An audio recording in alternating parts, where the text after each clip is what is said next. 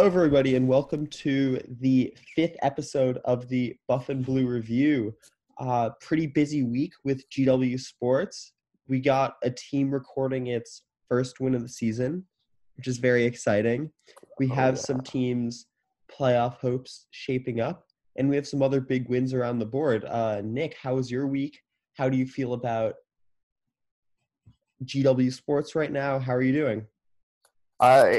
It's been great. I've been following a lot of GW sports this week. I've been paying a lot of attention to each of the teams because we're in full swing now. When the podcast first started, we didn't have golf, we didn't have water polo, we didn't have swimming and diving.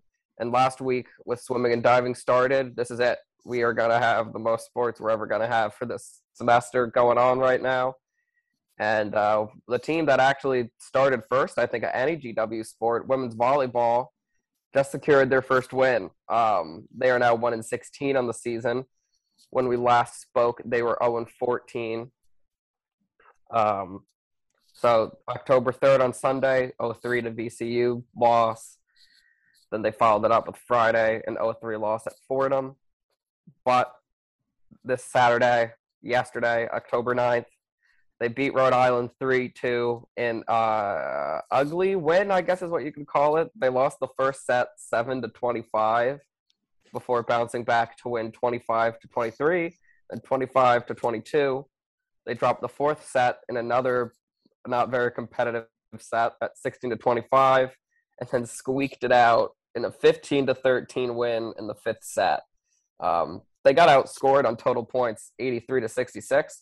But still managed to win those very close sets, 25-23, 25-22. I think that's low-key more impressive.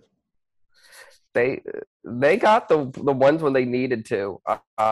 Definitely the player performances were also very impressive. 37 assists from Laura in the back, 29 digs from Bella Bowman, and 14 kills from Sarah Pintel and 10 from Liv Womble. Listen, it really didn't matter how they got the win. They just needed a win. And it was not pretty, but they fought hard and they got a win. Do you think we could see any of them next week on the show? I think, despite it being a big week for them after a 1-2 week, we're going to talk about some other teams that had some very good success since we last spoke.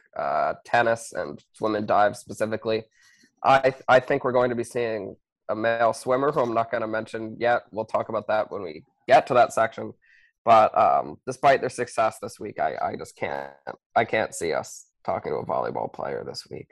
But that's a shame. I feel like this was a good shot for us to do some volleyball interviews, but we'll see. Swimming is always exciting. And a little preview for later in the episode, we do hear from one of the stars of the GW women's diving team, Jamie Doak, so that's very exciting. Yes. We had a great talk with her, so look forward to that in a few minutes. Yeah, they got off to a great start this season. We'll talk about their second competition later, but last week we talked about their first one, and they're outstanding. But to wrap up women's volleyball, they have a doubleheader against George Mason, a 2-day doubleheader. Friday, Saturday, away and home split. The home game on the Saturday, the 16th, is a GW Passport game for those of you trying to get that Amazon gift card. George Mason's a strong team, but I think that this could be the week that we see a volleyball player. Not this coming episode, so 2 episodes from now. Next week's Colonial of the Week. I think they can do some damage against George Mason, especially. Yeah, George Mason, only school below us in the standings. Yeah, and listen, they had a horribly rugged road trip. They were going VCU, Fordham, Rhode Island over a week. Now they get some days off, and then they get an away game, which is a subway stop away. That's not that bad, and then a home game.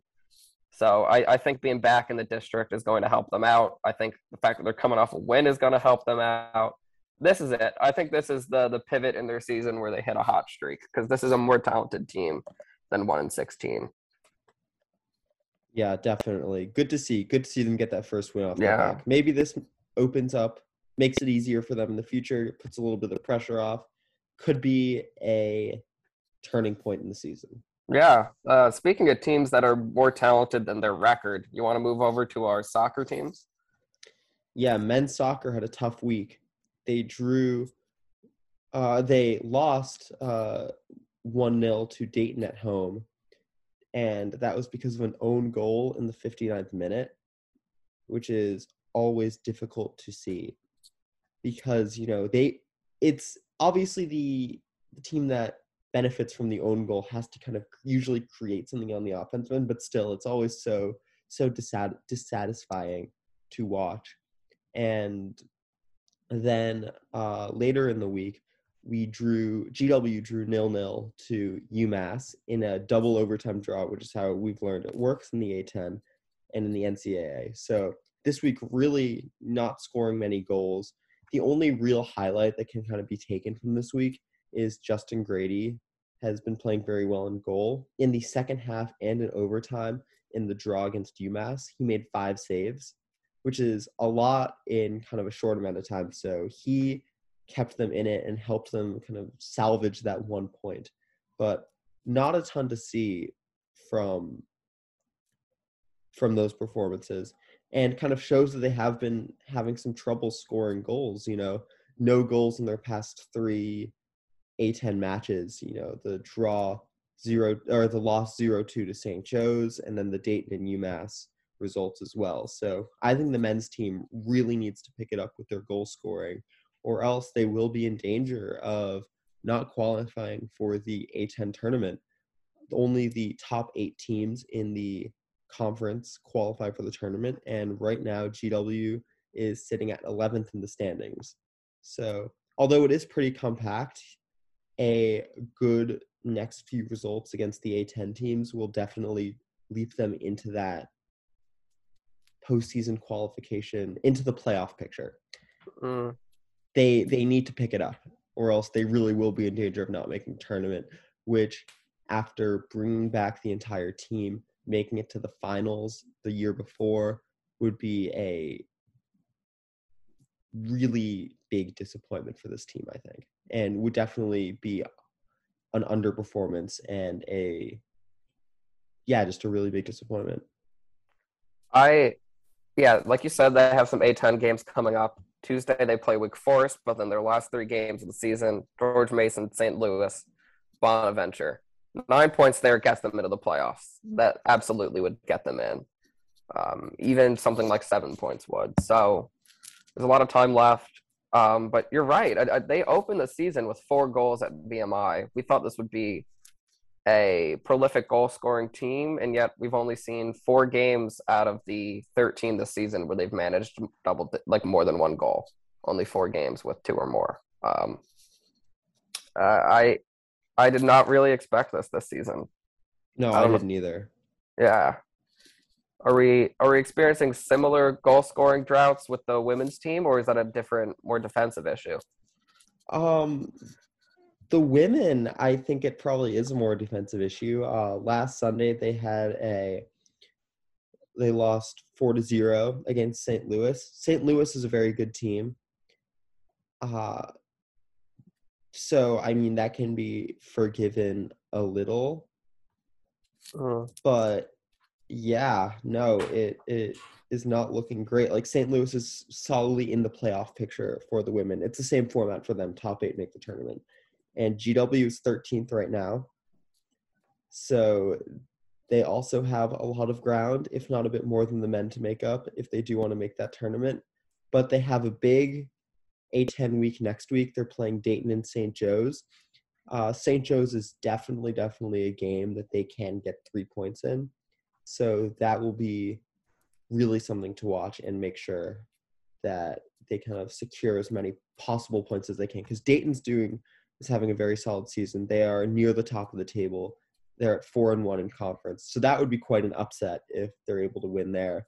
But St. Joe's is definitely something they should be kind of focusing their sights on. Yeah, this is honestly a huge week for soccer, for both the men and the women. This is for the men, if they can do anything against Wake Forest. I remember Oscar Haynes Brown was telling us they were really excited to go into that ACC atmosphere, play a really experienced school, maybe show them show them they have something here that they maybe weren't expecting. If they can do that, I just know that would be a huge confidence boost. You're right. You're right. That could turn a season around. Even Yeah. getting a point, I think, at Wake Forest would be huge. I think they need to net some goals. It could be a 1-1 draw, but they need to get something in the back of the net against a team like that. Definitely. On a interesting note, men's golf was both successful and not as successful as they had been. So they finished 10th out of 12 at the Hamptons Intercollegiate at 49 over par, but they beat Georgetown. They came in dead last at plus 72. So, Nice. you take the wins where you get them. They had done a little better earlier in the season in terms of overall rankings at tournaments. I know they opened well at Air Force, but it was nice to see them beat Georgetown kind of dominantly too. First place was a three-way tie between three major athletic schools: Georgia Tech, Virginia, and Northwestern, all at 4 below par. So very far ahead of where we were and where Georgetown was. GW was led by Luke Liu, who played plus 11, and Arev Patel, who also shot plus 11. Both of them tied for 38th, and both were freshmen. So a lot of youth showing out for the GW golf team, and I say it's solid result. Very, very, very tough competition, but we beat Georgetown. So, hey, they played well, and they beat the school we want them to beat. So, the win in my book, I think. Great performances from their young players, especially. Yeah, I mean, that's definitely something to take away from that. And I think, again, even if we came in second to last and the only team we beat is Georgetown, I think any GW school, any GW athlete, obviously you'd rather a bit more team success, but it does feel good to beat our neighbors to the west. Yeah, it felt very. Are they to our? They are to our west. It I felt think so, very right? good. Yeah, It's like east is like the White House, Capitol Hill ish. and then west would be out North towards is Virginia. kind of like DuPont. West would be Georgetown. Yeah, that makes sense. You're right, to our west. But You have to go through West End to get there. Yeah, I'm glad to see them. Georgetown's a preppy school. You'd think they'd come out and golf well, but we got them. Point. That's a good point, Nick. We got them Great by 23 strokes. Not even close. So very nice result in terms of that. And listen, the fact that they had some good results in a tournament where you're playing with these massive schools. Listen, it's solid to see the young players leading the team. So, would have hoped for a little more team success, but question. Do you think that the norovirus and salmonella outbreaks at Georgetown could have played a role? I think we're overblowing how big the norovirus outbreak on Georgetown's campus is. I mean, we got an email about it. Oh, we did get an email. I don't know. I don't know if they were missing any players. They were like, be careful if you interact with Georgetown people. They're all quite ill right now. So I don't know. We love to take our little jabs at them, but that was good stuff from golf. Another team that had a pretty good week was water polo. Again, they did lose to a ranked opponent. Fordham ranked number 17. GW had a really tough 7-15 loss. Fordham went on an 8-0 run during that match. There really wasn't much for GW to do there. But then later in the day, they did redeem themselves with an amazing 12-11 victory against Wagner, where Nick Schroeder scored a go-ahead goal with only 52 seconds left. And then the GW defense was able to hold off a last-minute Wagner push, and they were able to hold on to that victory, which really helped kind of make the most of that road trip when they did lose to Fordham, which was definitely a game they were hoping to win. And so, yeah, water polo again, showing that they're having some trouble with these ranked opponents, understandably, but they're really doing the job and taking care of business against the teams they should beat, or at least that they're more expected to be more competitive with. So I think they're having a really great season. And then they have Bucknell at home on Saturday, which should be another winnable game, especially at home.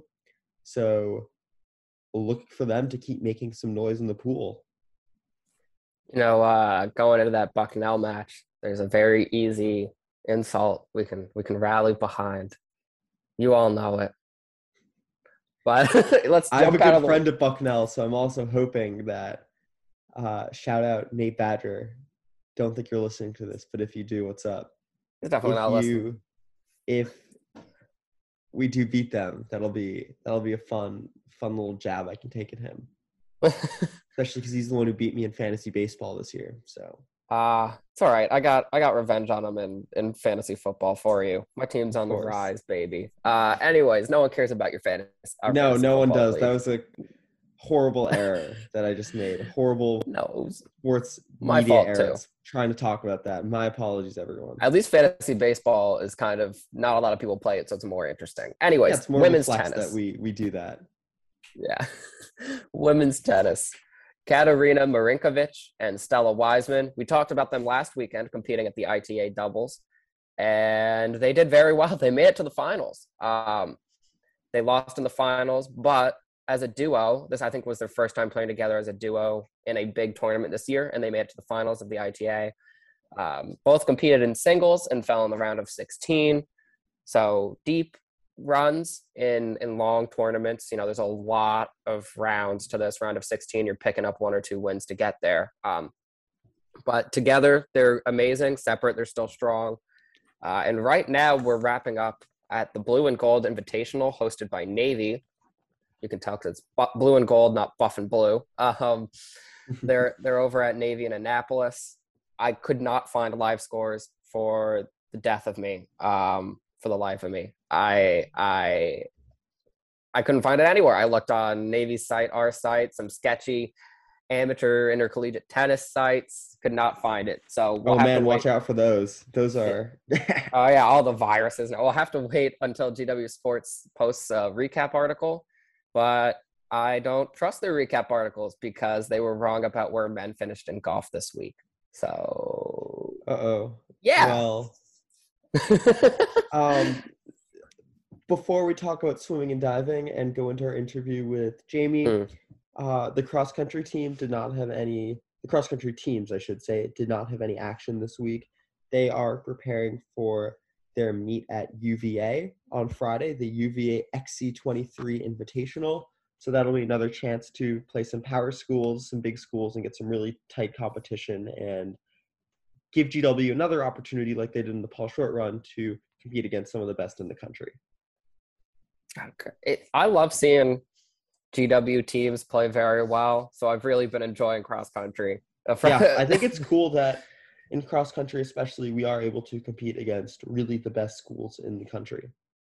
Yeah, when we were talking to James Glockenmeyer, it was like, he was saying we're really beating A10 teams, but wait for the Paul Short Run because that's when we go against the big schools. And then they competed against these schools that are getting what you'd think are top recruits in every sport. And I'm sure they're top recruits, but GW's hanging with them, which is it's great. Something we don't really see in any other sport outside of women's softball, where they're also outstanding. I can't wait for their season this spring. But we should wrap up real quick talking about swim and dive. A great win, bounce back win for the men and the women, absolutely dominating Old Dominion. 187 to 120 for the men. Women won 186 to 127. Outstanding performances up and down the roster for both the men and the women. The men were led by Merrick Osina, who won 4 individual events. He's who I think we'll be seeing for the episode next week. The men also took home the 200-yard freestyle relay with a team of Carol Malincherick, Dylan Koo, Durde Matic, and Tyler Kawakami. That was a pool record for their winning time of 1 minute and 23 seconds, 0.12. And the women had 8 different swimmers claiming individual events. They touched first in all 4 relays, and rookie Mariah Freitas was a double winner, taking both butterflies. So an outstanding, just overall dominant win from the women, with swimmers taking it. But if I'd say for the athlete of the week, it's going to be Mariko Sina, taking 4 individual events for the men. So we'll probably be seeing our first swimmer of the year, but we got to see our first diver. We'll get to talk to our first diver coming up right after this.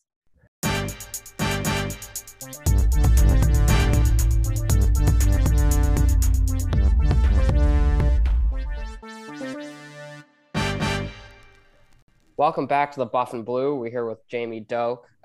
Congrats on your personal best this weekend. Did you do anything different? Anything you changed with your preparation, or was it just the ideal day for you? Thank you. I didn't do anything different, but I've only competed one other time in college so far, so there's not a lot to change yet. But I kind of just went in and did it for fun, just tried to do my best. Yeah, no, that's great. This dive qualified you for NCAA zones. Can you explain a bit what that is and kind of what you'll be competing for there? Yeah, so NCAA zones, you have to qualify either with a 1 meter score, 3 meter score, or a tower score, and that'll get you to be eligible for all the boards. But it basically means that I now have my season extending to March, and I will be doing the zones meet in a to be announced place so that I can try to qualify for NCAAs the following week. Yeah, no, that's super exciting. So you're a junior, but this is only your second time competing. Did it feel good to just get out there and do it again? Yeah, it's really nice. College is a totally different atmosphere for competing than in like juniors and when you're in high school. So it's just really fun to be out there for college. It's a lot more fun with having the team there to support you with all our swimmers. So it's been good. Yeah, and the GW site under your bio says you missed last season due to injury. Would you mind talking about what injury it was and how your road to recovery was for this season? Yeah, so my freshman year, I tore my ACL in September, so right before the season even began. So I was out the whole year. I got surgery in December 2019, and I did PT until about March 2021 to finish my ACL recovery. And that's when I finally got to compete for conference. And then I actually got surgery again this last summer on my elbow. So. Wow. Yeah. So you compete in both the 1 meter and the 3 meter dives. What are some of the differences between the two, and which do you prefer? Yeah, so honestly, the biggest difference between them is just the height. They're the same exact board. It's just you have those 2 extra meters to do stuff. So you usually do more rotations, more twists and stuff because you have the time. I personally like 3 meter better because I think the competition's a lot more spread out, because on 1 meter for women's competition, everyone kind of gets to the same point in their list, like the same dives they do at a meet for 1 meter, but 3 meter, there's a lot more variation in what people are actually doing. So I think 3 meters is a lot more fun. Awesome. So your next competition is at Old Dominion. It's their first meet of the season. Do you have any idea of what that's going to look like, be like? You're looking forward to it? Yeah, so Old Dominion actually doesn't have a diving team anymore. So the divers are going to compete, but it's just going to be an inter-squad for us. So it'll just be a time to like have fun, keep doing your dives, and get that extra experience for competing, so that when we go to, I think Pitt's our next meet, we'll be ready to be prepared and have like more of a routine down for what we want to do when we compete. So yeah, do you guys have any meets this season that you and the team are like especially excited for? You know, maybe you have circled on the calendar, you're all kind of waiting for a chance to get at them, anything like that? I mean, honestly, I think all of them. Everyone's really excited that we get to have a full season this year. And we have some pretty big meets with like Pitt. We're doing a Princeton invite, so that I'll have Princeton, Utah. I think Columbia and one other team there too as well. And then obviously conference, everyone's ready to try to win it all for both teams this year. Yeah, so diving is a sport that's kind of less known and less, I guess, accessible to people. How did you get into it originally? I did gymnastics my whole life, and then I got hurt, had to get surgery, and I switched to diving beginning middle of my freshman year of high school, and I just stuck with it from there. Yeah, so what do you think has been, obviously you can't compete in the same pool every time. So like, what's kind of the big differences between competing here at GW or at your home pool or at another school, another place you're not as familiar with? I mean, like I said, I dove at GW before and I dove at George Mason for conference last year. I think the biggest difference, especially last year, conference got split up between divers and swimmers, so we were in different locations. So I think it's really just the energy that changes, because once we have the swimmers there, there's a lot more cheering, a lot more excitement for it. But for diving specifically, it's just getting used to the boards, because every diving board is kind of a little different. It's been used a different amount of times. There's different upkeep for it. And then just like getting used to seeing what's around you so that when you're flipping and twisting, you kind of know where you are. But those are like the biggest differences. Yeah, so you mentioned last season you were out and the teams were separate, right? So did that impact like your training? Do you guys normally practice together, the divers and the swimmers, or is it more separate than that? Yeah, so we, beginning of the year, so this last like month or so, we train together. We do dry land, so we do like workouts in U Yard and around the memorials a lot together at the beginning of the season. But because of how the Smith pool's set up, we have to train separately anyway. So we'll have our diving practices at different times than they do. But we really try to be together as much as we can for it. And I mean, I think for meets, it was definitely really different for us to experience that atmosphere without the swim team there. But it was still really fun. And we got to be the ones who were being the loudest again, but we had to just do it more ourselves than having the extra support. Yeah. So, there are a ton of early mornings in the pool. Do you have any special tricks, getting out of bed, getting up earlier? Is it just like a lot of coffee or something like that? You get pretty used to it. I am a person who goes to bed between like 9:30 and 10:30 at the latest. Mm-hmm. Honestly, I am in my bed, under my covers, ready to go, just sleep. I'm usually up around 7:15 every morning, especially during the dryland season. And we're starting more dryland next week. So with all of that. But I've always been a morning person, but I've gotten less of a morning person with college and like being with different roommates. I used to make like a big breakfast and now you can't really do that with your roommates in the room. So I've really just gotten into like making smoothies in the morning and just trying to be packed up the night before so I can stay in bed as long as I can. Yeah, what's the earliest you've ever had to be up at the pool? For the meet this weekend, we had to be there at 6:45, so I was there around 6:30. But it hasn't been too bad. Freshman year, we were definitely at the pool a lot earlier than we are this year, and our coaches have made like a very intentional point to have us there later to help keep us healthy and everything. But diving, I mean, for competitions when we were in like high school and stuff, you had to be there really early for warm-ups and stuff. And for conference, we did too. But it's gotten a lot better to be in like maybe not like 7 a.m. is like one of your earlier wake ups, hopefully. Oh, that's not too bad. No, that's not bad. That's better than I was thinking. Yeah. I can't get out of bed for my 9 a.m. I don't know how they're getting up that early, but it definitely is a talent to be able to do something so intense that early in the day. So best of luck at Old Dominion and with everything else this season. Thank you for stopping by. And thank you. That's it. Thank you. Thanks for having me. Yeah, Jamie, thank you so much for a great conversation. I think we all learned a bit about some diving, get us more excited for the season coming up. And yeah, again, as we've seen, GW Swimming and Diving is definitely one of the teams to watch on campus. Yeah, they're going to be outstanding in the winter, especially when we lose the outdoor sports and we move indoors. It'll be basketball and them competing, and they're going to be absolutely successful no matter what. Like they're amazing.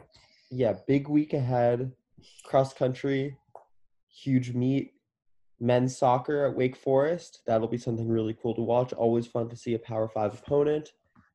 Women's soccer hopes to stay in it for the A10 tournament. Volleyball, think they can add to their win total? Really hope so. I think this is the chance. Finally coming home. Yeah, big week for GW Sports, and we will be back next week to hang out and talk to you guys all about it. Have a good one, guys. Race high. Race high the Buff and Blue.